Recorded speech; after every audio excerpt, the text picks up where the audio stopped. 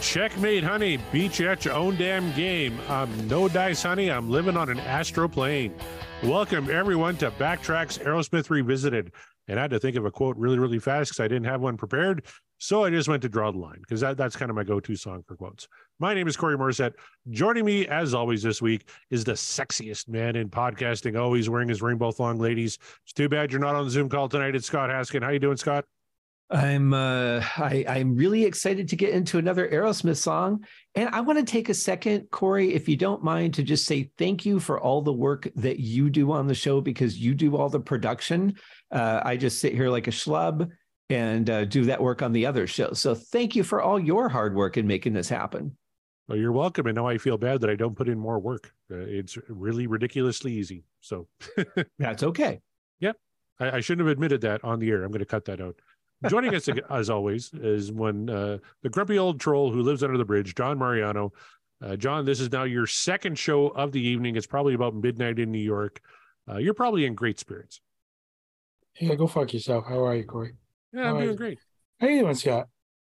Jolly good, John. Thank you. I don't give a shit. Gentlemen, do you know what we forgot to do last week? What? Do you remember last week at all? It was literally 10 minutes ago since we recorded last week. But I know you forgot to tell the people where they could find you. I don't want people to find me ever because it never turns out well. But we did forget something. How many times has this song been played live? That's right. So last week, folks, we covered Hole in My Soul from Little South of Sanity. And it was the live version, which means, yes, they did play it live. It's time to find out how many times did Aerosmith play it live. We're going to start with John before he can cheat and look up the answer. John, how many times do you think Aerosmith played Hole in My Soul? Well, it was on a Little South Sanity, right? Yep. I'm guessing that was no more than 3 concerts, so 3. 3, okay. Scott Haskin, higher or lower than 3? I'm going to say I think it was about 35 times before they realized that they should stop playing it, because it was a hit. So I feel like they had to give it a go. Well, you're close. It's under 100, but not by much. 91 times. So, Scott Haskin, you are the winner this week of a brand new toaster oven, courtesy of our friends at The Price is Right. Well, I'm really excited about that. I was looking at my junk mail today to make sure that there was nothing of value in there. And I realized that just this month alone, in the month of May, while we're recording this, I've won about 72 DeWalt tool sets. And, wow. 3 or 4 sets of Rachel Ray cookware. So I'm, the place is filling up. That's awesome. I'm starting an eBay store. Well, it's better than your OnlyFans, which is still just stuck at one person, unfortunately, and that's John. Well, that was me because I had to test it and made sure it worked. Oh, so not even John has signed up yet? No, I asked for a refund. Oh, that's not good. Don't admit that on the air. No. I was told there would be 11 twos, and I only saw 10. Oh, that has to be. He has 6 nipples, though. That's true. It's a slow burn, that OnlyFans. I'm not just going to give it to you. All right. Well, we're not going to talk about Scott's OnlyFans anymore because that's depressing. We're going to talk about Aerosmith. And last week we covered Hole in My Soul, live from Little South of Sanity. It was okay. I'm not a hater of the song. I don't think Scott was either, but it was nothing really special. John referred to it as a wet fart. So it did not make any of our mixtapes, which means we are back to the dice this week. Let's recap what we got on there. We have I'm Down, Monkey on My Back from Little South of Sanity. 9 Lives is the new selection that John put on there. Out of Your Head, Roadrunner, and Rockin' Pneumonia and the Boogie Woogie Flu. But before we get into that, John, you got a little housekeeping to do, don't you, my friend? I wanted to do the housekeeping before you did all of that, but now I guess I got to do it now, huh? Yeah, you got to do it now. It's not a much smoother transition. Because while I don't subscribe to Scott's OnlyFans anymore, you know what I do subscribe to? The Knapsack Network. It's the home of the Blathering with Ken Knapsack. It's also the home of the Knapsack Files and so much more that Ken does. It's all from his heart, his head, both his heads. Who knows? But Ken works really hard creatively to get it out there, and you should go check him out. So go check out the Knapsack Network today. Also check out Ken on Mixcloud on the Mixcloud app on Pop Rockin' Radio. Absolutely. Go check out those shows. Very much worth your time, as is Ken's book, Why We Love Star Wars. Go pick that up wherever you get your books or get it from his website, KenKnapsack.com. Get yourself a signed copy. It's definitely worth it. And speaking of signed copies, one of my favorite authors is on this call with me. His name is Scott Haskin. This entire summer, I'm taking 3 weeks off, and my whole goal is to get through the entire Universal Court in one sitting. Very much looking forward to that. But Scott is also a member of the Deep Dive Podcast Network, and maybe you could tell us a little bit more about that. Well, thank you, Corey. I'm excited to hear what you think of that. Also, that is a great name for a show, The Blathering. I like that. That's also what I refer to my ex as. Well, you two do a wonderful show called Backtracks Theme Music here on the Deep Dive Network, which is all things film related in music. And I love being on that show. I love listening to that show every week. If you haven't checked it out, check it out in every episode they've ever recorded since the beginning of the time of the show. I also do a show called Uriah Heep, the Magicians Podcast. Our buddies Nate and John do a show called the Deep Purple Podcast. The Simple Man at Skinnerd Reconsidered. We have Terry T-Bone Mathley at T-Bone's Prime Cuts on the other side. We have Riot Sabbath Bloody Podcast. Paul, Joe, and David do a little show called In the Lap of the Pods, talking about Queen. We also have another Queen show that I'll get to in a minute. But Andy and Matt have a show called Hawk Binge, talking about the band Hawkwind. Eric and Jonathan do a show called Maiden A to Z, all things Iron Maiden in alphabetical order. We have Daniel and Josh at Diary of the Madmen, which is the ultimate Aussie podcast. We have Ben and Sam at Universally Speaking, the Red Hot Chili Peppers podcast. Our good friends George and Hattie over at the Judas Priest cast. In fact, George popped up on And the Podcast Will Rock not too long ago, and we did the live stream, which is another great show that our buddy here, Corey, does with Mark Kameyer, all about Van Halen. We also have Clay and Riot, North by South podcast, Greg and Jonathan over at So Far, So Pod, So What? And Kevin, our buddy Kevin Brown, has a couple of shows. One he does by himself, the Tom Petty Project. Another he does with his buddy Randy, Seaside Pod Review, which is our other Queen show. Then Quinn does a show called And Volume for All, which is all things heavy metal. Our buddies Sav, Nick, Steve, and Mark over at the Rock Roulette podcast. And of course, Chaz and Greg at Regarding Lulu, the one season only podcast, a big yet small podcast, all at the same time. And you know what? Not only do we have a lot of great shows in the Deep Dive Podcast Network, but we also have a couple of friends who do shows that we definitely want to support. Sean Geek and Fast Fret podcast, and Eric at Booked on Rock. That's right. Thank you very much for that, Scott. And before we get into the dice tonight, I want to play a little game with you boys if you're up for it. Okay. An account I follow on Twitter, Jeremy White. He's a radio DJ from Montreal. Really cool guy. And he posted, it's 10 questions. It's the concert game, he calls it. So I'm going to ask you questions about concerts, and I want to see what your answers are like. So question number one, what was your first concert? Scott, do you remember? I do remember. Wait. Before you give that away, no. In all seriousness, Corey, that is usually a security question on... is concerts though? We're not asking your mother's maiden name. No. I'm telling you, you can look at it. The part of my day job is working in tech, and I promise you, one of the security question choices you can make. So, Scott, before you answer, yes, okay, I want you to think long and hard. Have you answered the security question with your favorite band? Sorry, I stopped listening after you said the word hard. No, I have never answered a security question. But if I answer a security question like that, I never put the real answer. I put a completely made up answer, and I notate it so I know what I lied about. So Are we good to play this, John, or should we just skip it? No, we can play it, but I wanted to. This is a little something for the listeners too. Because I see all the time that people on social media will answer these questions, and I write down all the answers and spend half my time trying to break into their accounts. That's why John lives on a big pile of your money. Well, let's play more of Corey learns about our security questions. That's right. So first concert, Scott. So my first concert was Girls' School opening up for Deep Purple at Joe Louis Arena in Detroit. Wow. On the Perfect Strangers tour. John? I was stoned. I don't remember. And that is his security answer. That's right. So maybe shouldn't have sent that out of the air. My first concert was Poison on the Flesh and Blood tour with Don Dokken opening for him. Warrant started on that tour, and they kicked Warren off the tour and brought in Don Dokken, not the band Dokken, just Don. And he spent his entire 45 minutes just bitching about Poison, about MTV, about everything, about George Lynch. Hated everything. It was terrible. But I am so shocked to hear that. All right. Question number 2. Last concert.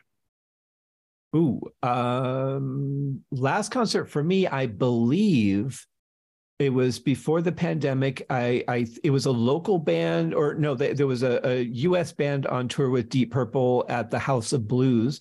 I don't remember the name of the band, but I do remember the singer's parents were in the audience. So he was kind of hyper and bouncing around the stage, I'm guessing a little more than he normally would.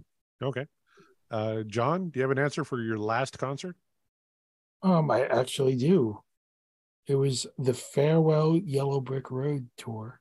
Ooh. And I saw Sir Elton John play for one of his last times at MetLife Stadium. Excellent. I saw a show on that tour, and it's phenomenal. Him and his band were so great. Yeah, great show. Question 3 is what was yours? Oh, my last concert? I think it was ZZ Top and Cheap Trick. Oh, nice. So a very good show in its own right. Question 3, worst concert. Scott? That would easily be Santana. Ooh, interesting. Yeah, at the House of Blues, I actually walked out. It wasn't a concert as much as it was a live jam, and the sound was the percussion was burying the guitar. There was just no point in being there. Gotcha, John. I need you to quantify this. Do you mean musically or experience? Do you have different answers for both? I do. Very different answers. Maybe give us both then, because I think both work. So musically, I saw Bon Jovi at Jones Beach about 20 years ago, and I mean, to say his voice was shot would be kind. People are saying poor John Bon Jovi should retire now. John should have hung it up a long time ago, respectfully, and no, he gave us some of his best years when he was younger in his career. It was rough. It was a very rough listen. Even the band, I wasn't as impressed with it as I had hoped. I was really looking forward to hearing some of them play live, and it was all right. As far as experience goes, now musically, one of the top shows, top to bottom, I've ever been to.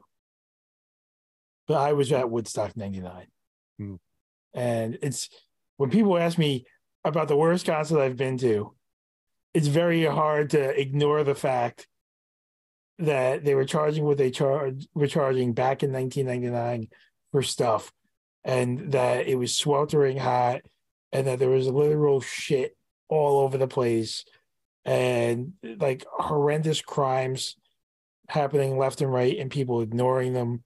All of that happened. You can see the documentaries. Documentaries get some of it right, but not all of it. And it was 100% on the people who threw the concert. Why it was so terrible. I remember some of your stories from that time, and I understand exactly why you said that. And watch the documentaries. Netflix had a really, really good one. Let's go down to question 4. Loudest concert. And yours, Corey? Oh, shit. I keep forgetting myself. Worst concert? For me, it's Evanescence. And this was right before Amy Lee, my wife loved Evanescence. So I took her to Winnipeg to go see them. This is right before she fired everybody in the band. So no one was getting along, to the point where the band wouldn't even seem backup on any of their songs. It was just Amy Lee singing, and they were just playing. And it was absolutely horrible. Like they just sucked. That's such a disservice to the fans. The fans are the ones that haven't done anything wrong. We pay our money, we show up, we're there to support, and you got to do your job. If you don't want to be there, that's fine. But if you're going to walk onto that stage, you better give it what you're getting. Absolutely. Stone Sour actually opened for them, and I hadn't heard any Stone Sour up to that point, and they were actually good. So at least I had that to kind of fall back on. But, nice. Number 4, loudest concert. Scott, what was the loudest show you ever saw? Oh, Well, it's hard to tell because it really depends on where you're seated. But I would probably say most likely it would have been Monsters of Rock in the late 80s. What did I say? 88, I think, or I think I said 88 or 89. Yeah. Where it was Kingdom Come, the Scorpions, Dokken, Metallica, and Van Halen. That probably would have been the most likely candidate for the loudest.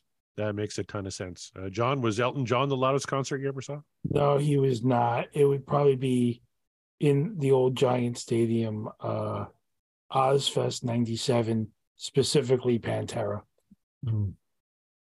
They got a hell of a speaker system there, I bet. Yeah.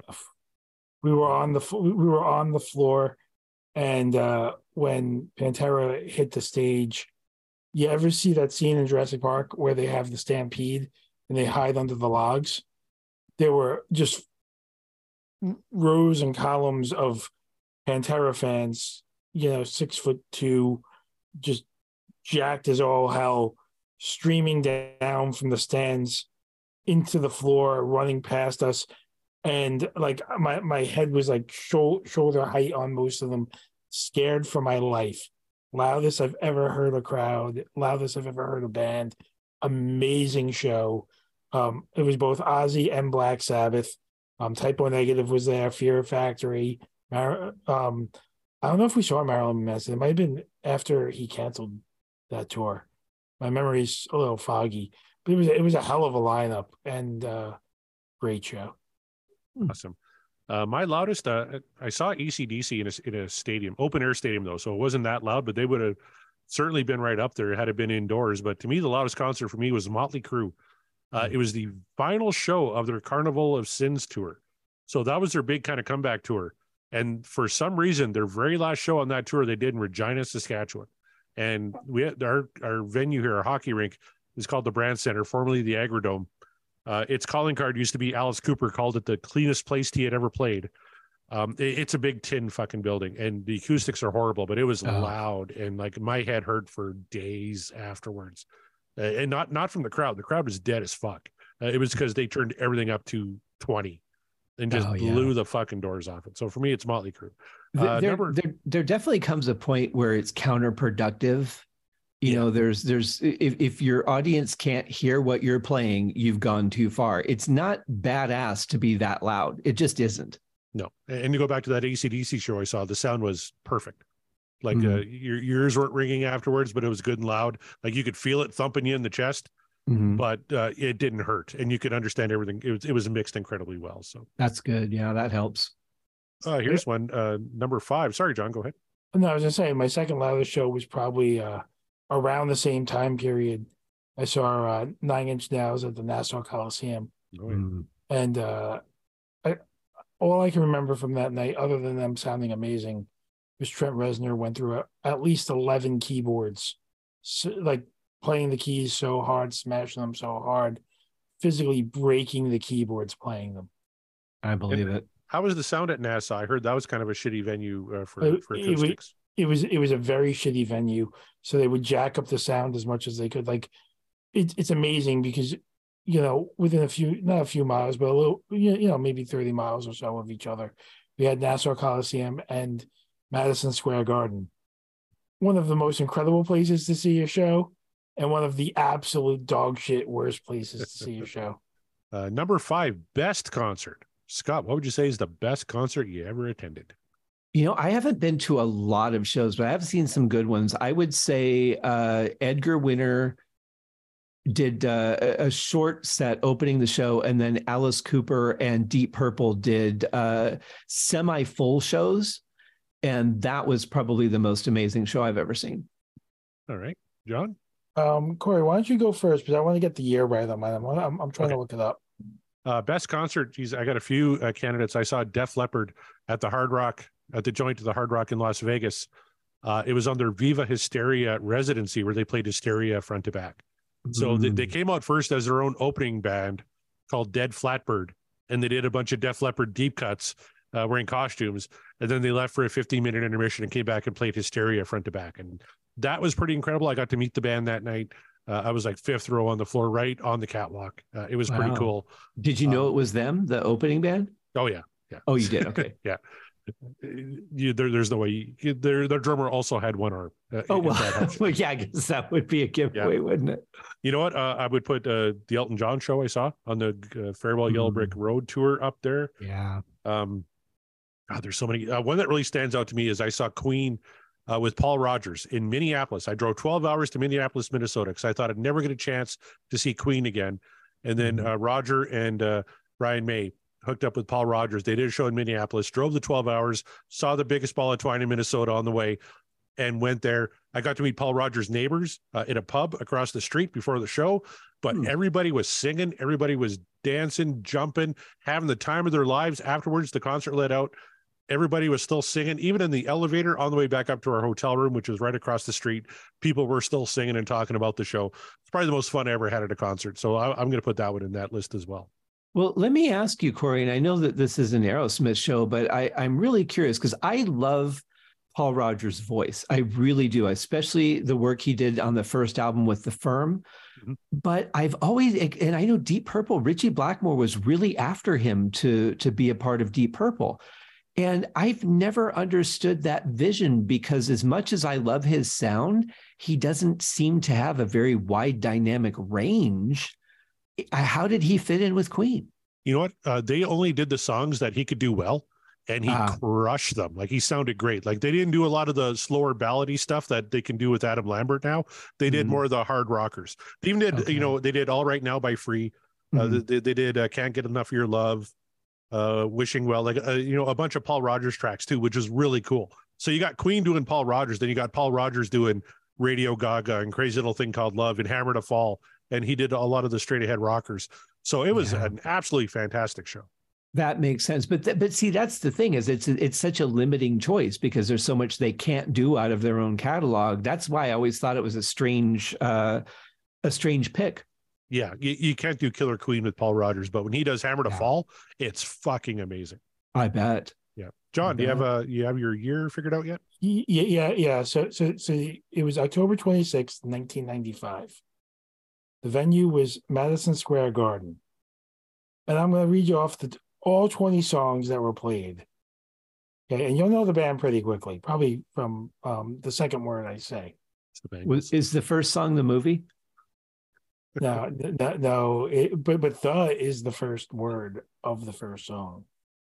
So I have the Wonton Song, Bring It On Home, Heartbreaker, What Is and What Should Never Be, No Quarter, which was the name of the tour. That's the Way, Hurdy-Gurdy Solo, Gallows Pole, Since I've Been Loving You, The Song Remains the Same, Going to California, Babe, I'm Gonna Leave You, Whole Lot of Love, When the Levee Breaks, Break On Through, which was a cover by this band. Doors, yeah. Right. Four Sticks, In the Evening, Black Dog, and they closed with Kashmir. And so you saw a Led Zeppelin tribute band? I saw Heart covering Led Zeppelin, with Jason Bottom. Well, it was my second time seeing Page and Plant. I had seen them, I think it was the year or 2 years prior when they toured with their Unplugged tour. And they came back plugged in. And look, one edges the other out by a nose, because seeing Jimmy Page play electric guitar in Madison Square Garden with Robert Plant, look, maybe not at the height of his powers, but 1995 Robert Plant was nothing to sneeze at. Yeah, for sure. So that alone, I still get chills to this day. Wait a minute. Did I miss it, or did you say Stairway? No, Stairway. No, they wouldn't have done that. No, no, Stairway. Stairway denied. That's not a favorite of Robert Plant's. No. Wow. No, and I do believe though Jason Bonham might have been on drums. Did he do Page and Plant shows? I think he did. I thought the first time he played with them was he auditioned at one point, but somebody's son was on drums. I'm gonna try to find out who played on that tour. I can't believe you saw Jimmy Page do Kashmir. That would have been fucking cool. That would have been amazing. Yeah.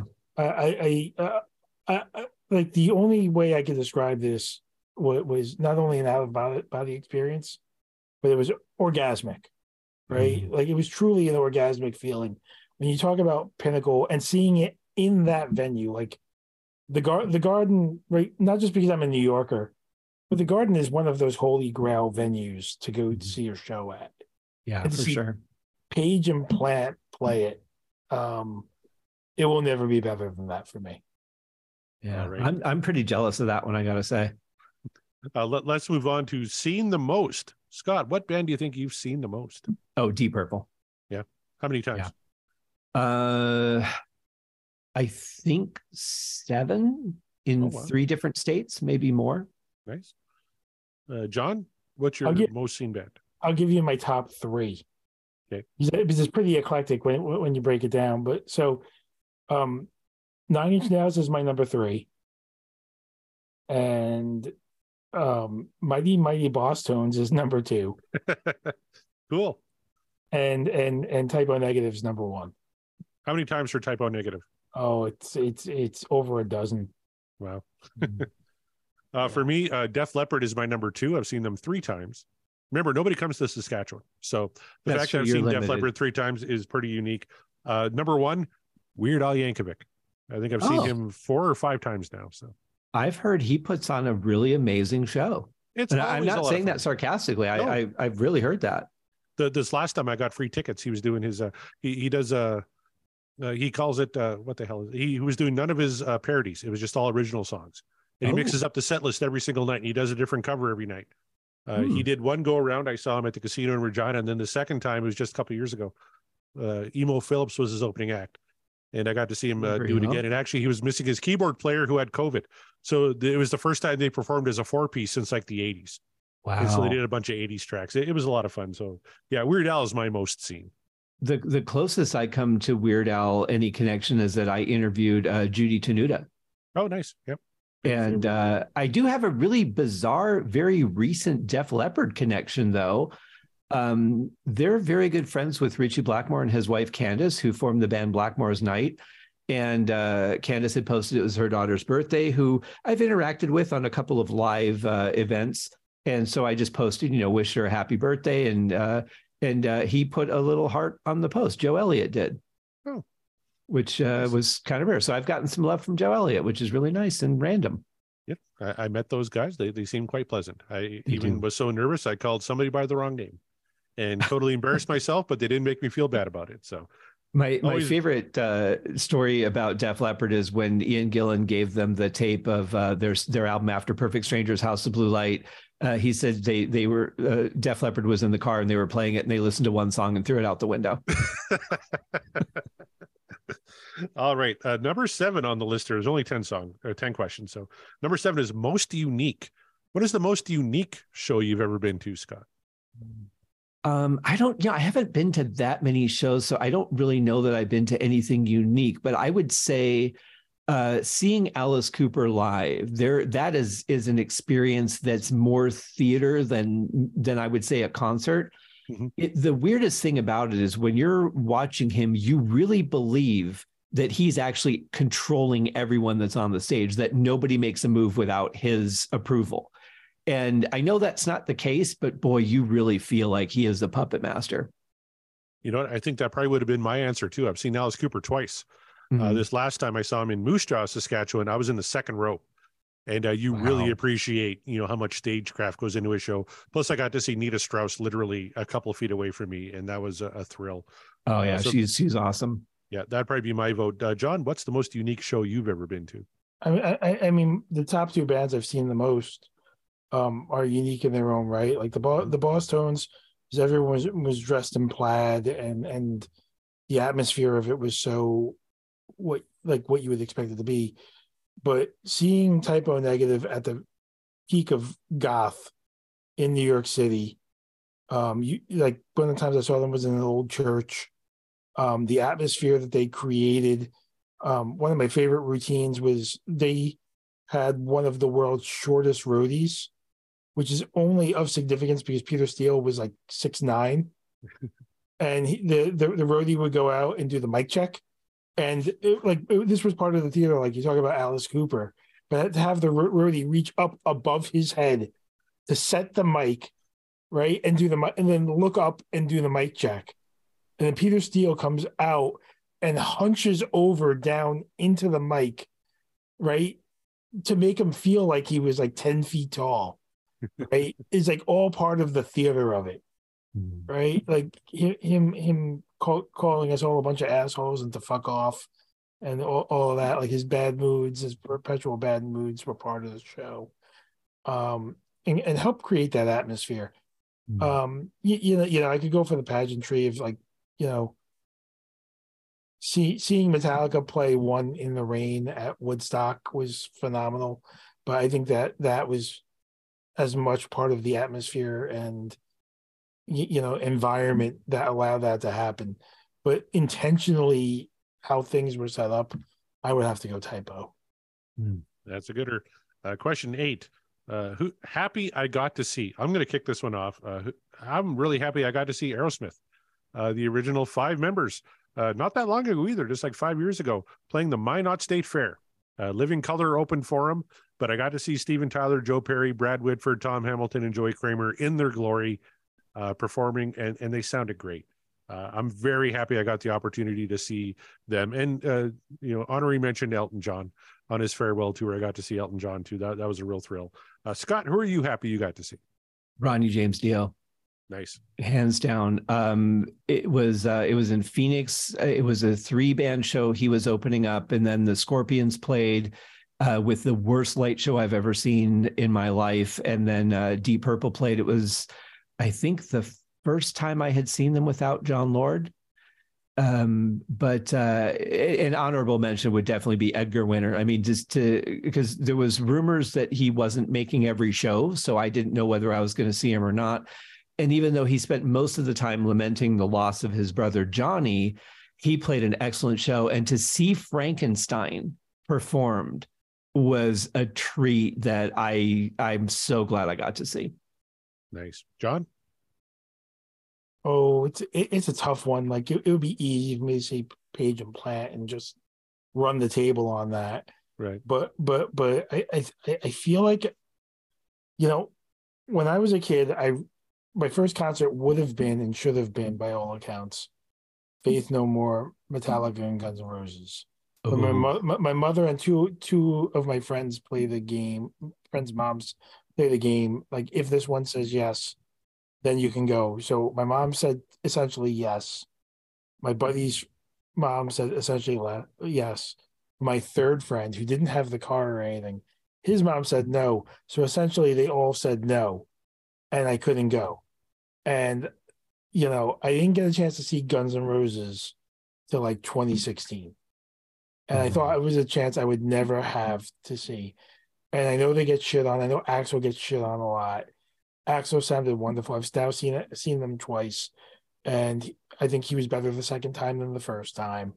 And it feels like now he's at a point where, is he Axl of the late 80s? No.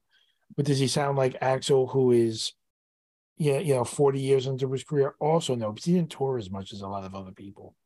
So and seeing Slash twice, you know, being able to say I've seen Slash and Jimmy Page and Joe Perry and all these guitar gods, like I think that's awesome. All right, let's go to number 9. Wish I could have seen, and I got a couple of big ones here. This is easy. Yeah, really easy for me. Number 1 is Van Halen.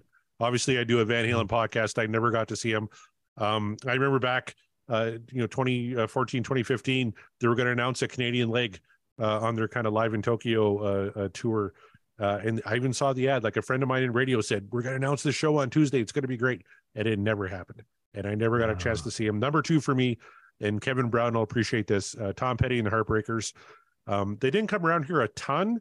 I was hoping on his 40th anniversary tour, he did like a run of like 20 some shows in the States. I was hoping it'd prove popular enough he would do like a full North American run after, but unfortunately right after the American leg, he passed away. So those are 2 that really stuck out for me. Scott, is there anybody you wish you could have seen? Yeah, Whitesnake. Oh yeah. I had Which version? Like, there's so many guys that cycled through that band, but yeah. Well, the sad thing is, I like the older when they were more of a rhythm and blues band. That's up to like Slip of the Tongue was getting a little bit too off the path for me. and that was But I Steve didn't Vai, care. right? He was in that Yeah, band. Steve Vai. But I would have just wanted to, I mean, just to be in a room where David Coverdale is singing, I wouldn't have cared what incarnation of the band. But before the pandemic, they were scheduled to play in Phoenix. So I was going to get a ticket and spend the weekend in Phoenix. And then the pandemic came and that got canceled. And then when they announced their farewell tour, they started in Europe. They were going to end with their very last show here in Las Vegas. And I was excited that I was going to be able to see the final performance, but they ended up canceling half of the European tour and everything after. So they're done. And I'm really bummed I never got to see them. Yeah, and that sucks. John, is there anybody you wished you could have seen? Yeah, this is tough because one of them is a show I had tickets for, and I've now seen both artists. But I had tickets to go see Elton John and Billy Joel, and it was postponed. So I ended up having a final the day of the concert and having to give my ticket away. Mm-hmm. So not seeing them play together is a miss. Mm-hmm. Then I share your Van Halen. I also share Scott's Whitesnake, similar iterations. Van Halen, my attitude was the last time they came around, I'll catch them the next time. And there was no next time. So which goes to show you seize the opportunity when you have it. But I would say all time, at best, Van Halen's second. And I would have to go Queen's my number one. Yeah. Mm-hmm. And I've seen half of Queen, but I've not seen John Deacon or Freddie Mercury. So I share in that one as well, John. Yeah. That would have been pretty special. Next, we have most surprising. Who surprised you? I had a couple. Actually, one my wife dragged me to was Roxette. And like I knew a couple of their songs, but man, they put on a kicking little show. And it was part of this little 80s thing. They had an 80s DJ from Much Music at the beginning of the night. Then Glass Tiger, who's a Canadian band, came out, and they were really good. And they actually went and signed autographs after. So I got to take my wife out to the hallway, and we went and we got autographs. But we had front row on the floor for Roxette. That was surprising in a good way. Surprising in a bad way was Meatloaf, because that was his last ever full concert in Moose Jaw, Saskatchewan, and he struggled just to like stand and talk and do anything. I think he played like a 60-minute set. It was really, really bad. His band was killer, but Meatloaf just didn't have it at that point. Scott, who was your most surprising act? Well, interesting on that Roxette note, having gone a couple years to Lost 80s Live, where there's like these little mini tours of 80s bands that go around the country. And then at the end of the summer, they come play here in Vegas, but it's like the big show. So pretty much everybody's there. It was really a weird show because you've got bands that are, a full 5 or 6 piece band. And then you've got somebody who's just a singer and a keyboard player, and the keyboard players triggering all the music, and you're hearing drums, but you're not seeing a drummer, and just a really weird set of bands. Most surprising, though, would be Queensryche opening up for Metallica. I didn't know Queensryche, and so to me, they were just, okay, as an opening band, I got to sit through, let's get to Metallica. But I thought they played a fantastic show. They were supporting Operation Mindcrime, which I wasn't aware of that album yet. And I thought they blew Metallica off the stage, and Metallica would have been doing the And Justice for All tour at that point. So it was kind of a weird time for them, first major album after Cliff passed. But yeah, Queensryche was amazing. John? Yeah, surprising bad was, I don't know if it was like 2000, 2007, but I saw Def Leppard at Jones Beach. And while it wasn't awful or the worst concert ever, I wasn't impressed with the placement of the songs in their set list. Specifically, Pour Some Sugar on Me was played during a string of hits, just kind of thrown in the middle with very little fanfare. And like everything just kind of was like, felt like they were going through the motions. I don't know if the sound mix was off too. It wasn't very impressive. And it's weird because I feel like your bad is my good. Because I saw Meatloaf in 1994 at the Garden. Very different show. Yeah. Very different show. Very different energy. I saw him in the Bat Out of Hell 2 Back into Hell tour. And my Lord, surprised the hell out of me good in that I didn't know that type of performance existed. That would have been awesome. Like to see him on that tour would have been fucking phenomenal. Yeah, it was everything that you could expect it to be. It was somebody just clearly at the height of their powers. Yeah. And I kind of forgot. I saw Metallica once. I would put that in my best concerts. I loved Metallica on that show. Finally, who are you seeing next? And for me, my next one actually is Nickelback. I'm taking my daughter in June, just a few weeks, to go see Nickelback. After that, we're going to see Kiss on their like last run of shows. It's going to be like their 12th final or 12th to last show Kiss is doing in Saskatoon, going to that one. And then after that, next August, go to see Metallica both nights on the No Repeat weekend tour. So night one will be Pantera, Mammoth, which is Wolfgang Van Halen, and Metallica. And the second night we have Ice Nine Kills and Five Finger Death Punch or some garbage. But Metallica playing No Repeats on the second night. Looking forward to that. Scott, do you know what your next show is? I actually don't. A lot of the bands that I want to see are in Europe, and they're not coming over to the States at all right now. You know, Uriah Heep put out a new album in January. They haven't done but a couple of festivals to support it. So it's kind of a really weird time, but I don't have anything scheduled or planned at this point. Johnny, you know what I know one of the shows you're seeing next. You haven't announced it yet, but so the very next show I'm seeing is I'm taking my girls to 2 nights at MetLife Stadium to see Metallica in August. And then my girls don't know this, but their Christmas present will be that in January we'll be seeing Aerosmith at the Garden. Yeah, but very nice. That's going to be fantastic. Yeah, see, they're not coming here either, and I thought they might have because they had to cancel the residency. I thought maybe they would do a show to make up for that, but we're not on the list. And nowhere close to me either. So John is going to have to report back with his impressions of Aerosmith on the Peace Out Farewell Tour. Can't wait for that. Nice. Man, we talked a long time about a lot of things not involving Aerosmith. What do you say? Do you guys still want to do a song tonight? I'm just, what if we don't do a live song? I kind of feel like we have to have a live cut now since we've been talking about live shows. Well, we only got one on the dice, so here's hoping for Monkey on My Back. What do you say? Let's toss this fucker and see what we get.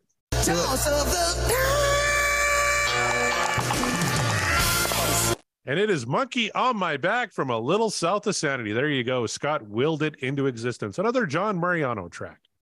Or is it? No, did Scott put this on? Scott put this one on. Yeah, sorry about that. That's all right. Finally, I get a pick without 6 months going in between the dice, choosing something that I put on there. This was, I thought it was an interesting title. I don't want to assume that it ties into their drug history. So I thought, well, I pretty much am mostly going to be picking songs I don't know because a lot of the ones that I know we've already done are their hits, and I don't want to put all the hits on the dice right off the bat. So, I just kind of picked this one by the title. All right, John, any recollections of Monkey on My Back from Pump? Oh, it's part of this A Little South of Sanity set list. And while I love this song, I don't really recall it being played live. And that's what I'll say about having listened to this probably 3 or 4 times. All right, without further ado, let's play a little Monkey on My Back from A Little South of Sanity.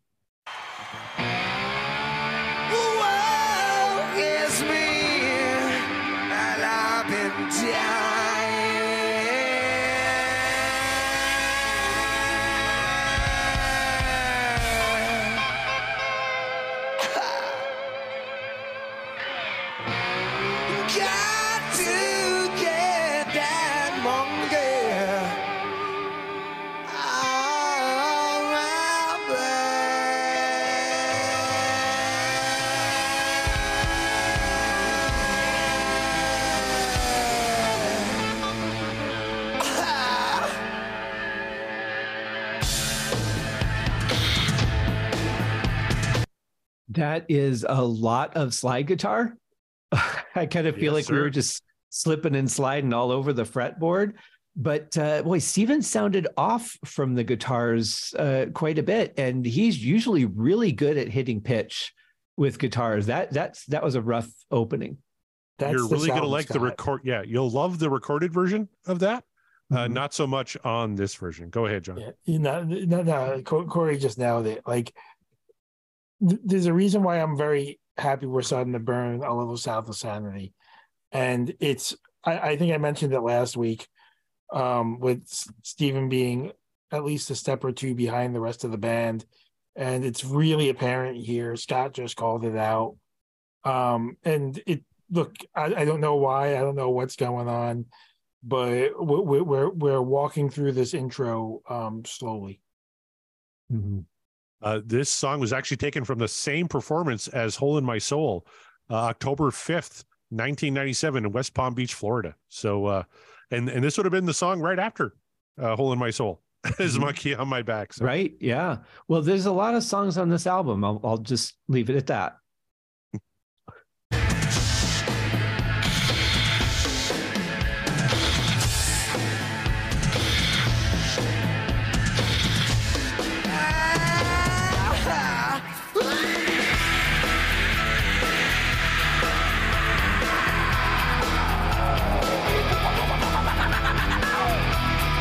All right, well, that's classic Steven Tyler. Like even in a lackluster performance, he still hits that howl, and that was good stuff right there.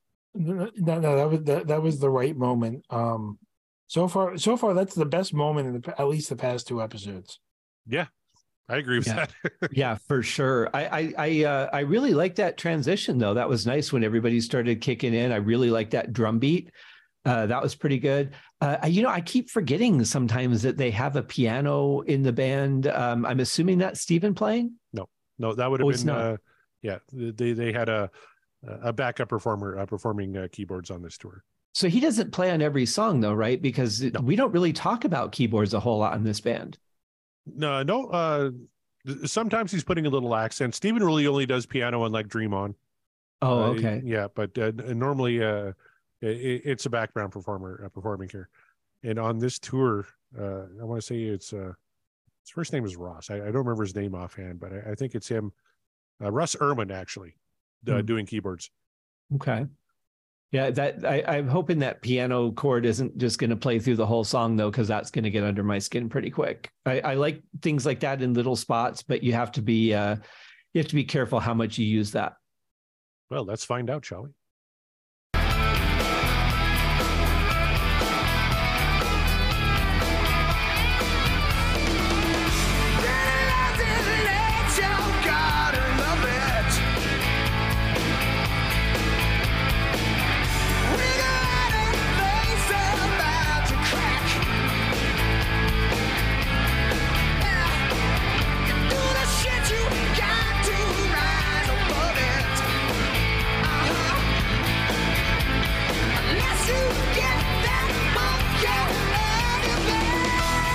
All right. So one thing about this live version is Steven totally fucks up the words.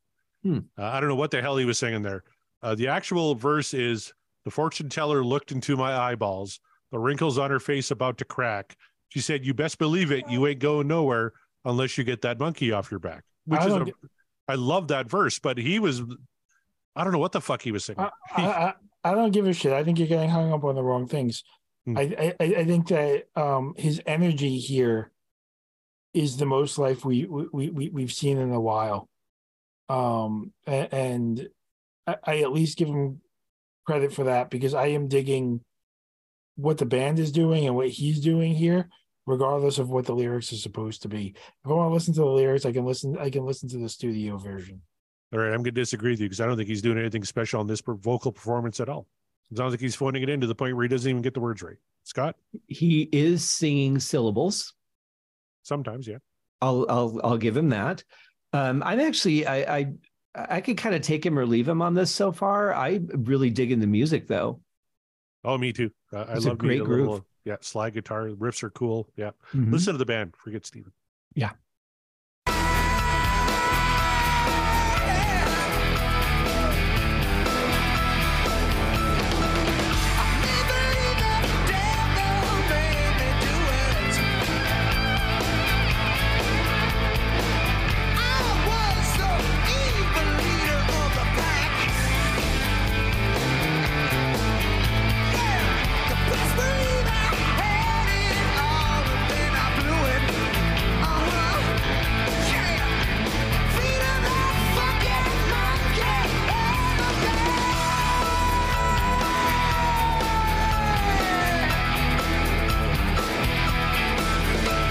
All right, that verse was better. I thought Steven had a little more oomph in that one. Yeah, I feel like his coffee kicked in or something, and he's like, "Oh, I'm in this song." Yeah, he woke up. I think you guys are in a bad mood, and I think you're too much of lyrical snobs right now. To be like, I really feel like he was already here, and you guys just caught up. I don't mind the lyrics, and I don't mind singers missing lyrics live as much as I just wasn't feeling his any passion or energy coming from the beginning. Like Corey said, this last verse I thought was much better. I felt a little more of a connection with him in the song. I was less interested in the new Transformers trailer that's playing on the screen than I was in the first verse. Here, I'll X out of that for you. Is that better? There you go.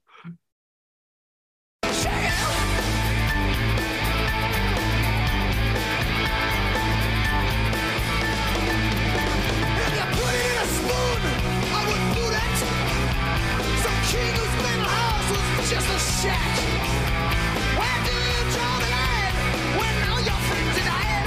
You've got to keep that monkey on your back.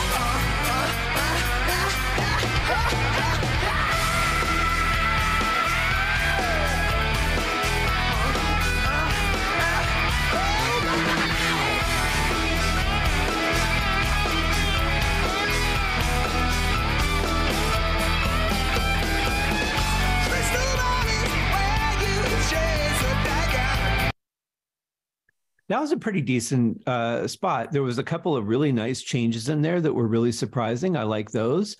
But that what I was talking about, my worry with the piano is kind of already happening. Like it's, if you just played in that one spot during the chorus or, pre-chorus or whatever, that's fine. But they kind of just kept it going a little bit too long. We couldn't hear part of the solo because of Steven's noises, but I would have liked to have heard more of that. And the guitars are a little bit quiet in the mix too. For a song that features this kind of slide, it can get a little bit blurry.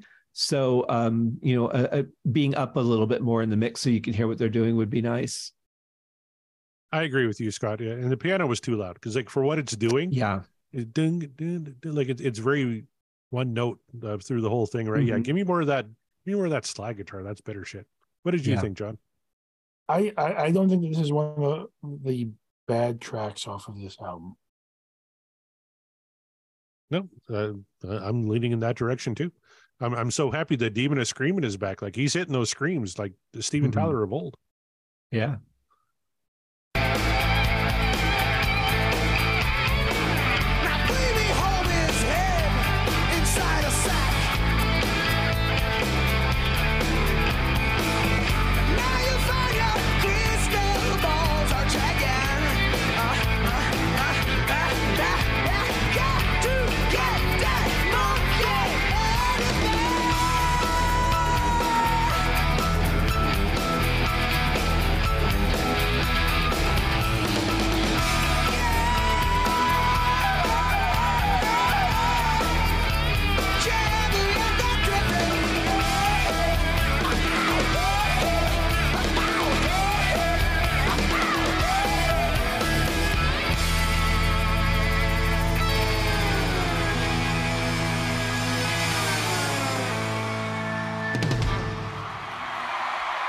All right, that's Monkey on My Back from A Little South of Sanity. Gentlemen, we may have a conversation here. Side B live tracks currently on the mixtape bar. Sweet Emotion from this album. Mother Popcorn from Live Bootleg. What It Takes from A Little South of Sanity. Lord of the Thighs from Live Bootleg. Toys in the Attic from Classics Live 2. From Classics Live 1, we have Kings and Queens and Train Kept It Rolling. And then from Live Bootleg, Dream On and Sight for Sore Eyes. So the question becomes, does this version of Monkey on My Back belong on the live track side of the mixtape? John, let's start with you. I'm going to say no. And I'm going to say no mainly because of, the piano and the opening. I really feel like it almost makes it for me. And those are the two things that hold it back from making it for me. Is like, I still can't get past the opening of it. And I think Scott nails it with the repetitiveness of the piano coming in too often and just overbearing. All right, so that's one no from John. I'm going to give it a yes. I think Monkey on My Back is a better track than Mother Popcorn. At the risk of getting put in the sharpshooter by Heath McCoy, I enjoyed listening to this a little bit more than I did Mother Popcorn. So I'm going to give it a yes. And that's going to be the song I would suggest we take off. Scott, you become the tiebreaker now. Did you like enough about Monkey on My Back to put it on the mixtape, or is it going bye-bye? Well, that's a tough argument you're making, Corey. John pretty much said what I was going to say. And what you said about the volume of the piano, in addition to the repetition of it and that just awful opening. However, let's go through the positives. Right, lyrically, this is a very good song. Yeah, Stephen, aside from that first verse, is performing very well. Right, and his screams are on point. Musically, this is very good. I love the drums on this. I thought, John. I thought Tom was playing bass very well, and the guitars are fantastic. To me, that puts it ahead of Mother Popcorn, which is a very kind of muddy, kind of cruddy sounding recording of an old James Brown song. It's cool. It's obviously a song that influenced the band, but I think this is more representative of what the band is. And, and again, your crystal balls are drinking. That's a great line. To me, there's more positives that way than negatives. Now, John is going to tell you something that will sway you the other way. I have two counterpoints, and Corey, you can't interrupt me because I didn't interrupt you. Okay. So wait, my first point is Corey absolutely slammed not only the parts that I pointed out, but the opening verse. Missing the lyrics, Corey just absolutely came in hot on. And secondly, the second Heath McCoy puts Corey in the sharpshooter, I'm yelling, ring the damn bell. Well, I have to say, they're very close for me. I marked them both light green. So I'm actually going to say I think that's a convincing argument, and I'm willing to replace Mother Popcorn with Monkey on My Back. Oh, there you have it. One thing I didn't talk about in the process of this song, by the way, was I love the drum sound on this one. That kick was nice and punchy. Snare was really cutting through without being too poppy. But I think overall, for me on this album, I think it's going to come down to how Steven sings Crying. Because that's when you're getting into like song 8, which is a couple songs after this one. I feel like he's starting to find his groove a little bit from the songs that I've heard so far. But I think that's going to be the one that's going to kind of be telltale for whether I'm going to like the majority of this album or not. Interesting you say that, because Crying is an interesting one on this album. I'm not tipping my hand which way I would vote on that one, but ironically, Scott, it's your choice. That was your pick, Monkey on My Back. So you get to pick a song to replace it on the die. What are you thinking? I do. Let's see. We just picked a song from 9 Lives last week, didn't we? Yes, John put 9 Lives actually on there. That's what I thought. Okay, so I'm going to go with Home Tonight from Rocks. All right. Going back to Rocks and Home Tonight. That's going to be a lot of fun. John, what do you think of that pick? I think Scott's making sure we get some good songs on this on this mixtape. I am trying. Now, I should say we took Mother Popcorn off the live tracks. It has one last opportunity, though. Do any of us want to put it on their nasty cuts? Scott, you have the movie Nobody's Fault and Hangman Jury. Do you think Mother Popcorn deserves a spot on there? No, I don't think so. Okay, John, Scott has the movie Nobody's Fault and Hangman Jury. Do you think Mother Popcorn deserves a spot on there? Yeah. I would take the movie off and put Mother Popcorn back on. Okay, that's one vote for the movie being replaced by Mother Popcorn. Scott? Are these bylaws written in letters that were cut out of magazines of different sizes? That's a good question. I've actually never seen them. Scott, this wasn't even my fault. I was given 3 options. I picked one. All right, John, your nasty cuts are Walk on Water, Cheesecake, and Bright Light. The answers are hard no. Okay. And I'm not putting it on mine either. So Mother Popcorn has gone away. Sorry, Heath McCoy. We got to get him back on the show. He can put another song on the mixtape. But Scott Haskin. Sorry, go ahead. No, I just want to point out this is Corey's fault. Always is. Always is. All right. Okay. Let's wrap it up. We've gone way too long here. John, say something insulting and we'll call it a night. Oh, sure. 45. I feel attacked. I I don't even mean, know why. I just do. I'm just the only one playing the game that we're gonna forget again if I don't play it. Damn it. You're right. All right. John says 45 times. Scott, how many times did Aerosmith perform Monkey on My Back? I feel like they probably did this one a lot. I'm going to go with 89. 89. Well, you're just a little bit off. 338 times. Wow. Aerosmith has performed Monkey on My Back. The last time appears to be in 2016. Interesting. I just want to point out I was more right than Scott because I remembered we had to play the game. Okay. We'll give you that, even though you were farther away from the actual number. I mean, we're both pretty far away. It's semantics, but I actually remember we have to play the game. Thank you, John. I'm sorry. I'm just very tired. We went way long on this one. This is episode 69. And I'm just beat. That was John, a fun game, though. I enjoyed that round of our live histories being just displayed for the world to see. Yeah, I kind of liked it too. I like talking about my concert history. So, John, anything you want to plug or promote here before we wrap it up? I would like to plug your mouth up with soap. That was uncalled for. Scott? Everything's on my website, my books, my music, all my podcasts, and my growing list of guest appearances, all on my website at scotthaskin.com. Buy a book. Buy a book. Go to a SoundCloud. Buy a fucking track. Come on. Help a brother out. That's all we're asking. Thank you, Corey. You're welcome. On behalf of Scott Haskin and John Mariano, my name is Corey Morissette. Thank you very much for putting up with our bullshit.